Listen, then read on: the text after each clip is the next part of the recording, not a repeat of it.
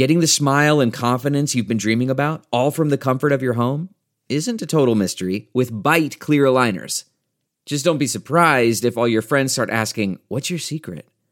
Begin by ordering your at-home impression kit today for only $14.95. Byte clear aligners are doctor-directed and delivered to your door. Treatment costs thousands less than braces, plus they offer flexible financing, accept eligible insurance, and you can pay with your HSA FSA. Get 80% off your impression kit when you use code WONDERY at Byte.com. That's BYTE.com. Start your confidence journey today with Byte.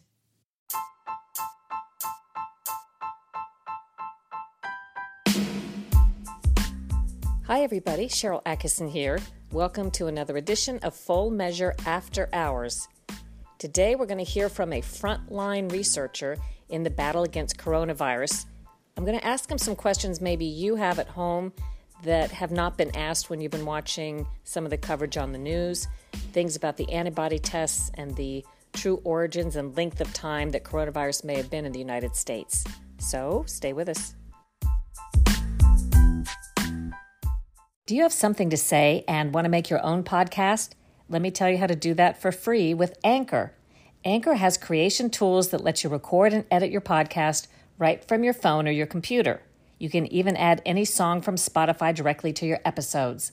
Anchor will distribute your podcast for you so it can be heard on Spotify, Apple Podcast, and many more places, and you can make money from your podcast with no minimum listenership. It's all you need to make a podcast in one place. Download the free Anchor app or go to anchor.fm to get started. From my viewpoint, really the biggest news looking forward when it comes to coronavirus besides the economy is the antibody testing. The possible test that we'll be able to take, hopefully in huge numbers very soon, to see how many of us have already had coronavirus, maybe asymptomatically, as they say, which is the majority of the cases, according to CDC. Maybe as many as 86% of people will get coronavirus, they say, and have no symptoms at all, or have symptoms so mild they're never diagnosed. But if you've had it under those conditions, and you are then immune to it, which is presumed at this point, though perhaps not proven, but Dr. Fauci says he's pretty confident that'll be the case, then, according to the scientists, you have little to no risk of getting it again and carrying it to other people. And those people who've had it then can help get the country back to work and not worry about carrying it to high-risk populations, especially if there's a resurgence. So that is just one of the things I asked John Dye about. John Dye is a frontline researcher that I recently met at Fort Detrick, U.S. Army Medical Research Lab. He's the chief of viral immunology at U.S. AMRID. So here is a little bit of what he had to say. What does your job right now entail as it has to do with coronavirus? So as of about 3 weeks ago, we have stood up the coronavirus capability here at USAMRIID. So as of right now, we are currently growing the virus, characterizing that virus, and we are charged with developing high throughput screening to be able to detect if we have things that work against that virus that could be used in clinical studies, as well as developing animal models to allow us to assess those drugs, treatments, and vaccines that we're developing. In simple terms, is it accurate to say that you're testing all kinds of things that could be used to make medicine? That's exactly right. So right now we are in a battle. We're actually in a fight with this virus, and the number of tools and weapons that we have to work with is very minimal. What our job at this institute and around the world is to develop as many tools as possible so that we have multiple ways to go about combating in this fight. So it's going to take many different ways of combating this virus in order for us to succeed. And we all need to come together as one to actually have this help. Can you take me back to when you heard there was a coronavirus that was going to be an emergency situation in this country, what you thought, and then what happened immediately?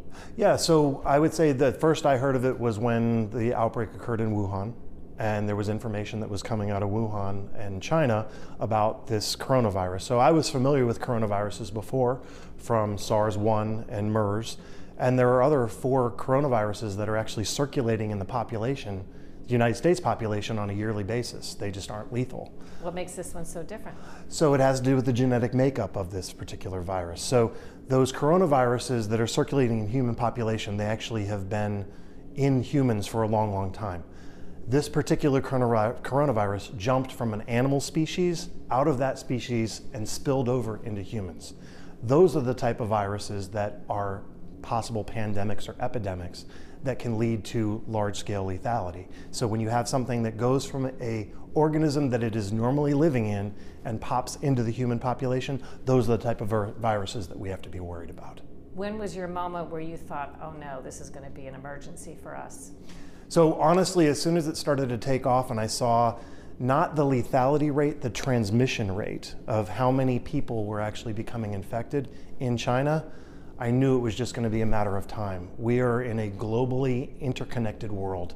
We are an 8-hour flight from anywhere now. So there is no more my backyard and your backyard. Everybody's in the same backyard in the whole world. So it was just a matter of time before it jumped on a plane and headed somewhere else. And so what do you do in the job that you have here related to that as you see the emergency coming several weeks ahead? So we started scaling up immediately to be able to have the reagents necessary and the tools for us to be able to respond. So we started ordering the reagents that would be necessary to allow us to be able to hopefully develop the assays that are needed for us to be able to move forward in fighting this particular battle. If there are people who've watched the news and tried to get information, but they don't understand what makes this so different, because they know a lot of people die of the flu every year, what would you say is the answer to that? I would say that it's the transmission rate, how much it is transmitting from one person to the next. So the transmission of the flu is normally about on a scale of what they call a 2, which means if I have it, I can spread it to 2 people. They're talking about this particular virus as if I have it, I could spread it to 4 people. So you're talking about doubling that, and when you exponentially create that out, it provides a much larger web of infection. So is it accurate to say, even if it turned out to be killing people at a rate similar to flu, if it's reaching more people faster, there could be more deaths with coronavirus? That's exactly right. So you would have more lethality because it's reaching more people more quickly. And then you also have to take into consideration the load that then puts on the hospitals and the first care responders to being able to respond to that. You may not have enough equipment to allow you to be able to respond to a widespread infection. Things we may or may not know. Can it be transmitted through what they say aerosol, like a spray that hangs in the air? Well, so it depends on who you ask. We're still learning about this virus. It takes years to actually figure out questions like you're asking right now. There are some studies that have shown that it can last in the air up to 5 to 7 hours. There are other studies that say that it's only in the large droplets, so therefore it's dropping out of the air very quickly. So is it a true aerosol as opposed to a fomite in those droplets? We don't really know the answers right now, and sometimes it's more dangerous to put out information that we don't know for sure scientifically is backed. Is it likely that a lot of Americans, perhaps millions, have already had coronavirus, this strain, and are immune to it? They just didn't know they had it? It's possible, most likely not from something before this particular outbreak. I believe that there are probably a lot of people that are walking around right now that had this particular SARS-2 coronavirus, and their immune response responded, they controlled the infection, and they were asymptomatic. So I think what is needed is widespread epidemiology, which is the study of your serum to see, did you see the virus? Are you responding to the virus? So therefore you know that most likely if you got infected again, you would not succumb or have any deleterious effects. To be clear, the test that shows whether you have coronavirus is different from the kind of test that would be given to show if you had it and defeated it and Exactly. are immune from it. So the test that you get when to see if you have coronavirus is called a PCR test. It actually detects the virus RNA to determine, do you actually have that virus right away? When you clear the virus, you don't have the RNA anymore from that virus. What you're looking for is your immune system, your antibodies to that particular virus. Are they present? Which then gives you an idea of, could you handle that infection if you saw it again? As a professional, any interesting theories, thoughts, or reflections you have so far about battling this coronavirus? As I said, I think that what's important to understand is that we are in a battle, and it's going to take some time to get through this. And there are things that the normal everyday person can do such as washing their hands, such as social distancing, making sure you take care of people who are in those high-risk demographics. But also know that the scientists behind our lab coats in our laboratories are working as hard as we can for vaccine development, therapeutic development, and new diagnostic testing, because I think it's going to take a coordinated response of the whole world working together to be able to combat this. If something like this were to happen again with a different virus, would we have to go through this all over again?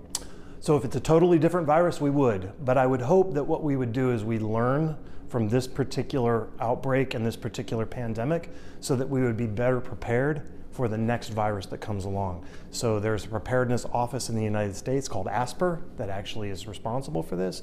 I would hope that we would have that office in place so that we're able to respond to any pathogen that comes out of the woods.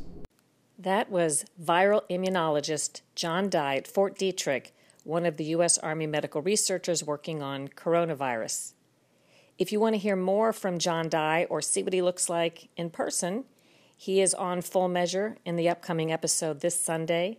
That will be April 12th. And that story, if you miss it live in our national television broadcast, you can always watch replays online. These segments are posted after they air on TV, sometime around maybe noon, a little before, a little after Eastern Time at fullmeasure.news. And hey, check it out, because if you're only getting coronavirus news, which I think is being well covered in television and cable and print news, but you want to know what else is happening in the world, you can watch replays of Full Measure anytime. Go to fullmeasure.news for that, or go to SharylAttkisson.com and click Full Measure at SharylAttkisson.com, and all the cover stories, which are still relevant today, but some really fascinating news coverage outside coronavirus can be found there, and you can binge watch if you want to see what else is going on in the world.